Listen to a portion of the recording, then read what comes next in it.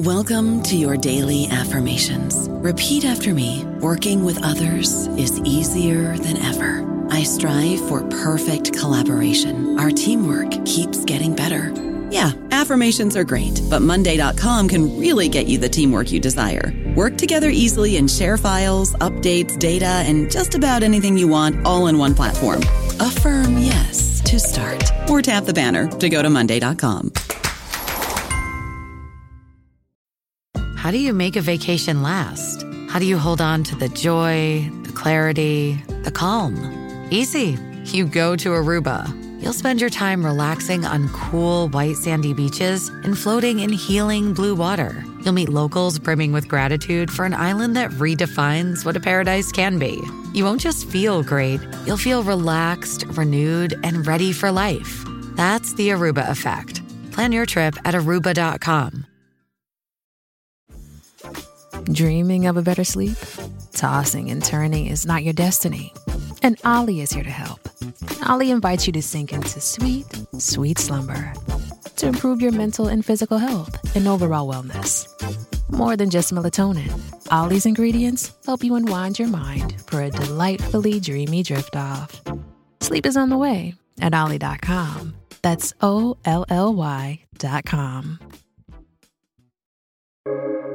Welcome to the New Books Network.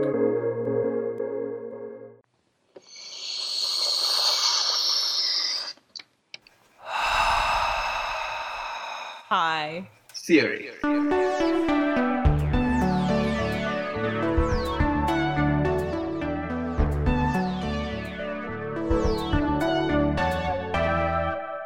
Welcome to High Theory.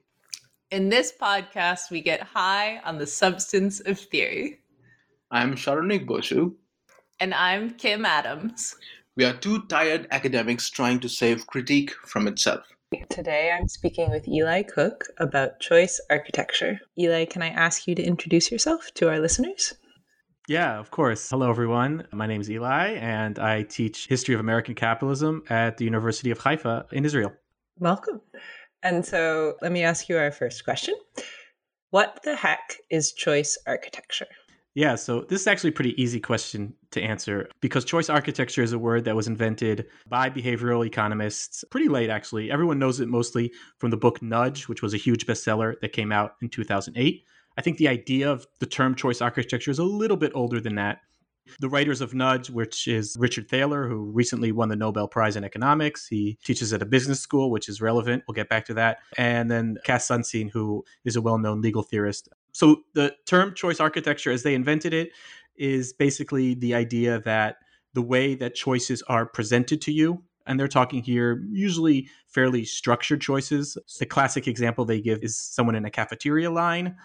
How is the food set up? But it can also be a multiple choice questionnaire or how you fill out your pension forms or things like that. And basically choice architecture is the way these choices are presented to you. And their big argument in Nudge is that you can influence people, but you can only nudge them. And they're very careful not to say that there's actually any real power here. But their kind of but their kind of initial definition of choice architecture is this idea that if you structure the menus of options in certain ways, you can overcome people's inherent biases. Basically, they believe that we have all these bugs in our brains that don't allow us to be the rational thinkers that economists dream that we could be. But don't worry, because thanks to Sunstein and Thaler, they can now help create choice architectures where actually you can overcome these biases, or actually they'll overcome them for you. And then you'll actually make the choices that both the economic models kind of predicted you would make, but also the ones that, of course, are best for you. They call this idea libertarian paternalism. So they're trying to say, on one hand, you're still free to choose. We're not, coercing you in any way. But on the other hand, they are saying that, this changes your behavior.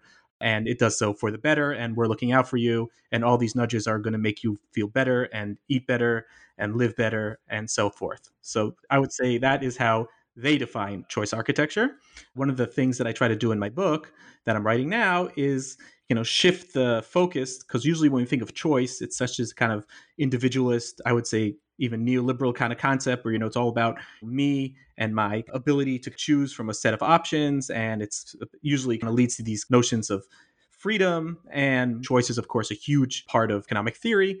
And what I try to do is turn the tables by not looking at the choosers, but looking at people throughout history who have designed very structured, rigid forms of choice architecture. And those people are the choice architects. So in that sense, for me, choice architects are the people who invented multiple choice tests, the industrial psychologist Walter Dill Scott, who invented the 5-star rating to kind of try to control employees. That was in the 1920s.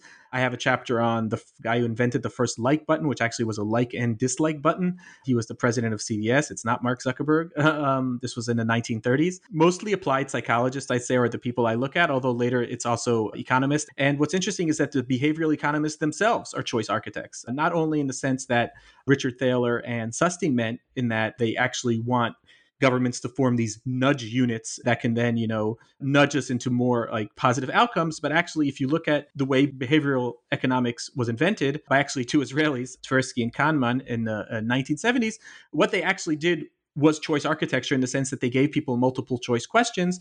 And they showed that just by the way they frame the questions and kind of shape the questions and build the questions, they can get people to give answers that are against what should normally be in rational choice theory, the decisions that they make. For instance, they can get people to reverse their preferences. In basic economic theory, our preferences are kind of like innate, but they showed that just by framing these very specific questions, oftentimes they're about like gambling questions at first, like would you rather have, a 20% chance of getting $100 or a 40% chance of getting $80, stuff like that. And just by the way they changed the wording, people would give different answers. And then they were like, aha, you see, people have these weird biases in their brains. They're not actually completely rational.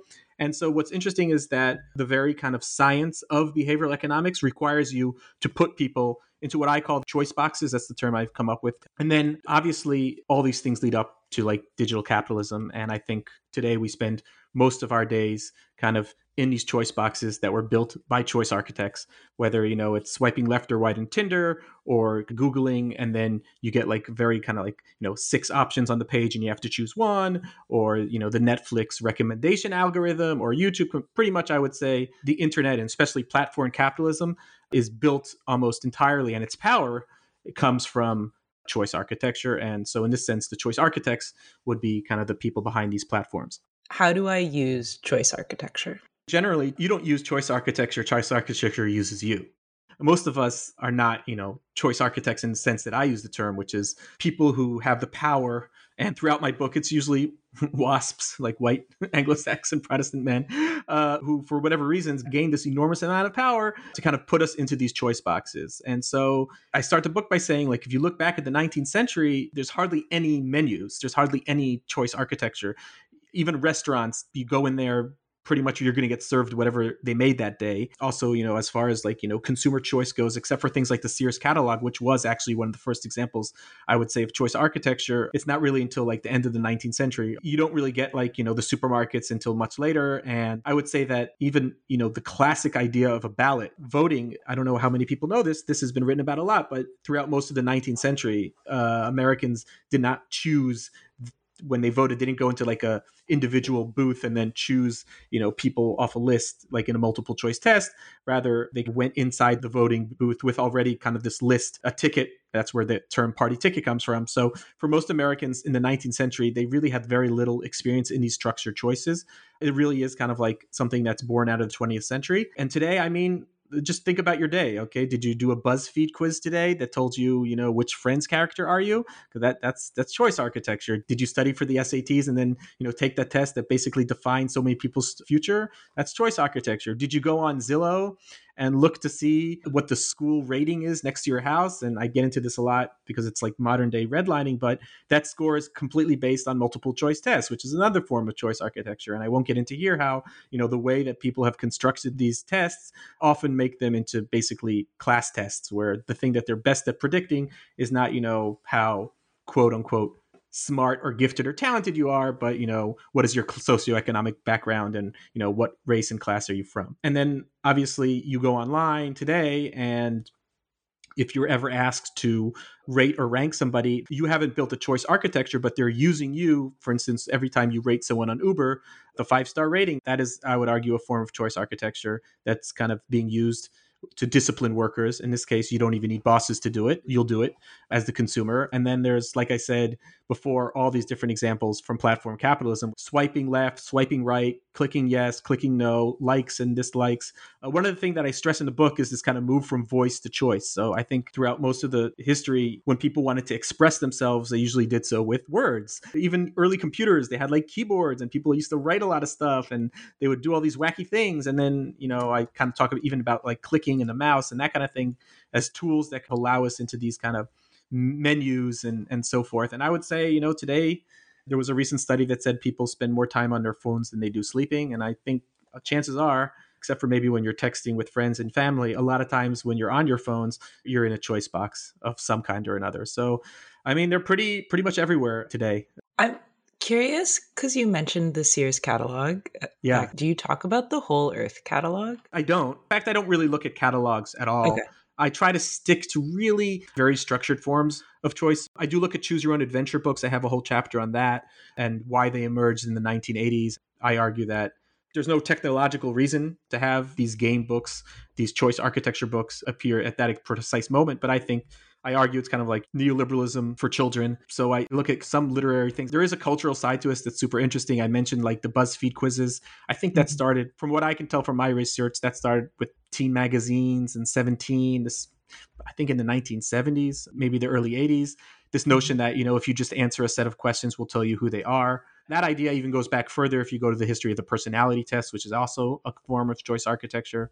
I always look for kind of these menus where you really are kind of these kind of rigid options. And the thing with the Whole Earth catalog and even the Sears catalog is that while it is choice, there is a ton of choice. Like these Sears catalogs were massive. So in ways you kind of get lost in them in ways that aren't the kind of real rigid structured forms of choice that I'm most interested in. The choices that you're thinking about, it's not like the sort of like hot mess of the early internet, but it's actually much more structured boxes that we end up in now.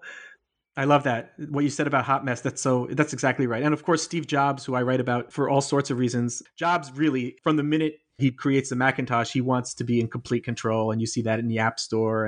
And like you were saying, this is not a hot mess. This is, you're going to have 4 options. That's why he loved the idea of the interface where all you can do is click, because that just kind of disempowers people in such a way. He wouldn't even let you kind of move the mouse with the buttons on the keyboard. You had to use the mouse. You had to do it his way. So in that sense, I agree that there was like this moment where like Silicon Valley and computers could have gone another way, where everyone has their like hyperlinks and it's all these weird blogs. And I'm not talking about that. I'm cool with that stuff. So, well, on the prospect of the utopian internet, which we're sad to have lost, let me ask you our final question. How will choice architecture save the world? My book is definitely not about saving the world. It's about how choice is such a feeling of freedom and people are kind of attracted to it. When the first kids in the early 20th century took multiple choice tests, they loved it at first. It was like, oh, I want to do more of these. There's this feeling of like safety and structure, and it's comfortable. But of course, it's also because you don't have to really think outside the box, literally. You don't even really need to think for yourself, because what multiple choice tests do is you're constantly thinking, what does the other person want me to do? What's the right answer in his eye? Mm-hmm. So it also creates this kind of conformity. It's been a utopian project in the sense that the people who sell you choice architectures are always selling you freedom. But of course, I think it's in many ways the most insidious form of power, because you feel that you're free. And actually, there is real choice. I'm not making some argument where all our choices are an illusion, just that there's enormous power in the people who construct the choices, who decide what's on the table and what's off the table, what is going to be shown to you and what is not going to be shown to you. But I do think that it's important for people on the left not just to be negative and shit on capitalism, but to actually kind of imagine different alternatives. And I was part of this post-capitalism group here in Israel a few years ago. And in the end, the article I wrote for this book that's coming out here was imagining what kind of democratic choice architecture could we do using the technologies of our phones and everything to democratize capital investment. So instead of basically the way capitalism works, a few rich people deciding what we're going to invest in and what society is what direction they're going to move into, that we could have some kind of decentralized, democratic point system where you get these points, and these points are actually worth money. But then you actually basically have to make these choices. Like, would you rather you have 100 points and you have to decide, how to allocate capital? These are like what capitalists do. So if you really want your neighborhood to have a new playground, then you would kind of vote for that. And if you wanted people to invest in cleaner energy in your city, then you would vote for that. And so I think for imagining ways where we can democratize capital, I think that we can think in terms of choice architecture. And I think there are forms of choice architecture that can be democratic. And I always quote C. Wright Mills when he says that freedom is not choosing from a menu of options. Freedom is being involved in the actual choices that are going to be available to you and arguing over them and deciding what the menu of options would be. So I would say that the way that choice architecture could save the world is if we spent less time just mindlessly picking and choosing from lists that, other powerful people have decided what's available to us, and spent more time deciding, wait a minute, why are these the only two options? Or why are these the only three options? Or how can we change it so that the options that are laid before us are democratically determined? That's really nice. Everybody gets to be a choice architect. That's a great way of putting it. Everyone gets to be a choice. Everyone should get to be a choice architect. Yeah. I do wonder how freedom gets linked to choice. Mm-hmm. I don't think it is in earlier historical moments. No. When people talk about the abolition of slavery in the US, freedom means something really, really different than the freedom to choose, right? It's a great question. Although I could say if people were to kind of look now at the history of slavery, there would be people, and they probably existed back then too, who are like, slavery is bad because you can't choose your employer. As long as you can choose your employer, you're free.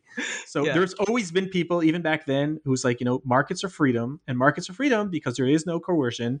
And of course, anybody who's actually working class knows that that's complete bullshit, because usually you get to choose between like 3 or 4 shitty jobs, what economists now would call a monopsony. We've known about that a long time before that word was invented. Yeah. But I think you make an excellent point. And I actually talk about this a little in my book. I don't go like deep into like the 18th, 19th century. But what I do show in my chapter actually about Choose Your Own Adventure is that if you look at even America after World War II, when people thought about freedom, they usually thought about, first of all, security, job security, but also just your physical security, safety, but also like not risk. Social security is a great example of this idea of freedom being that, I'm free because I know that even if something bad happens to me, I'm going to be okay. And then in the 1980s, we see this with the rise of neoliberalism, even things like Social Security. Now everyone wants a 401k, or not everyone, they're kind of foisted upon us. And those 401ks, for those who don't know, are kind of like where you have to choose your investments, and now you're the chooser. And, if you make bad choices, then you might reach old age and you won't have anything, but that's freedom. So it's free to choose, but it's also free to lose, which is always a big part of the freedom of choice. There's a great poll that I found, I think from like 1983, where Americans are asked, like, what's the most important thing in your life right now? Or what are the most important values you have? And very high up, even more than like spending time with my family, was the freedom to choose. So there is something very striking. It starts in the 70s and then kind of really takes off in the 1980s, this notion of the freedom of choice, which becomes very, very, and until this day, when conservatives or right wingers want to attack the welfare state, to be like, oh, you want healthcare, but then you won't be able to choose your doctor. So you're better off just not having any doctor, I guess. But, and it's important to say that, it's also a liberal theme. And I think one of the reasons why there's this whole literature on choice feminism, which I think is really interesting, but I think there's a reason why when it comes to abortions, the framing has always been kind of pro-choice. It's actually, I think it's a pretty smart framing because the idea of choice has become hegemonic, but there is a reason why that happened. And so it's not just the conservatives who are talking about it. It's become a hegemonic value. And it really wasn't for, I would say, most of American history. There were other notions of freedom. You can go back to slavery. You can go back to other notions of, feelings of autonomy and what's it like to be in a republic. Not having a boss was a really big notion of freedom for a long time in history of the United States, I feel. Right. The human farmer, Yeah. Wage labor was considered, horrible. It was like degrading. It was embarrassing. I mean, if it was for a few years, okay. But after that, good God, no. You can't have a boss. That's not freedom. All right, so maybe instead of everybody becoming a choice architect, everybody can become their own employer. That's kind of like, the neoliberal dream of freelance. Oh no, you don't work for Uber, you work for yourself. That's right. But yeah. Neoliberalism is very smart, and it knows even how to use kind of like the hatred of bosses Mm-hmm. In fact, I think we're reaching a point in American society, at least, and it's other places where people are like, I want a boss, give me a boss. Because, you're better off having a boss than an algorithm control you, I think. Maybe, I don't know. At least bosses, they have, there's some kind of social relation there. Mm-hmm. There's a certain responsibility they have to take and things like that. And of course, with the gig economy, you don't even get that. Yeah, indeed. Well, let us hope that we all have benevolent bosses or something of that sort. Thank you so much for coming and speaking with us. No, this has been great. Thank you for having me. And thank you for listening to High Theory. If you like our podcast, please review and subscribe wherever you get your podcast fix.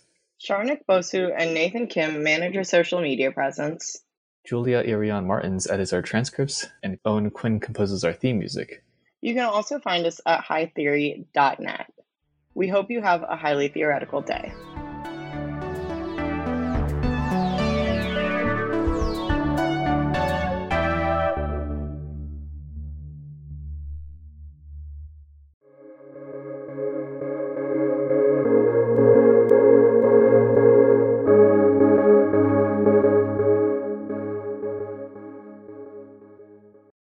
Hey guys, it is Ryan. I'm not sure if you know this about me, but I'm a bit of a fun fanatic when I can. I like to work, but I like fun too. It's a thing. And now the truth is out there. I can tell you about my favorite place to have fun. Chumba Casino. They have hundreds of social casino style games to choose from with new games released each week. You can play for free anytime, anywhere. And each day brings a new chance to collect daily bonuses. So join me in the fun. Sign up now at ChumbaCasino.com. No purchase necessary. VGW Group. Void where prohibited by law. See terms and conditions. 18+.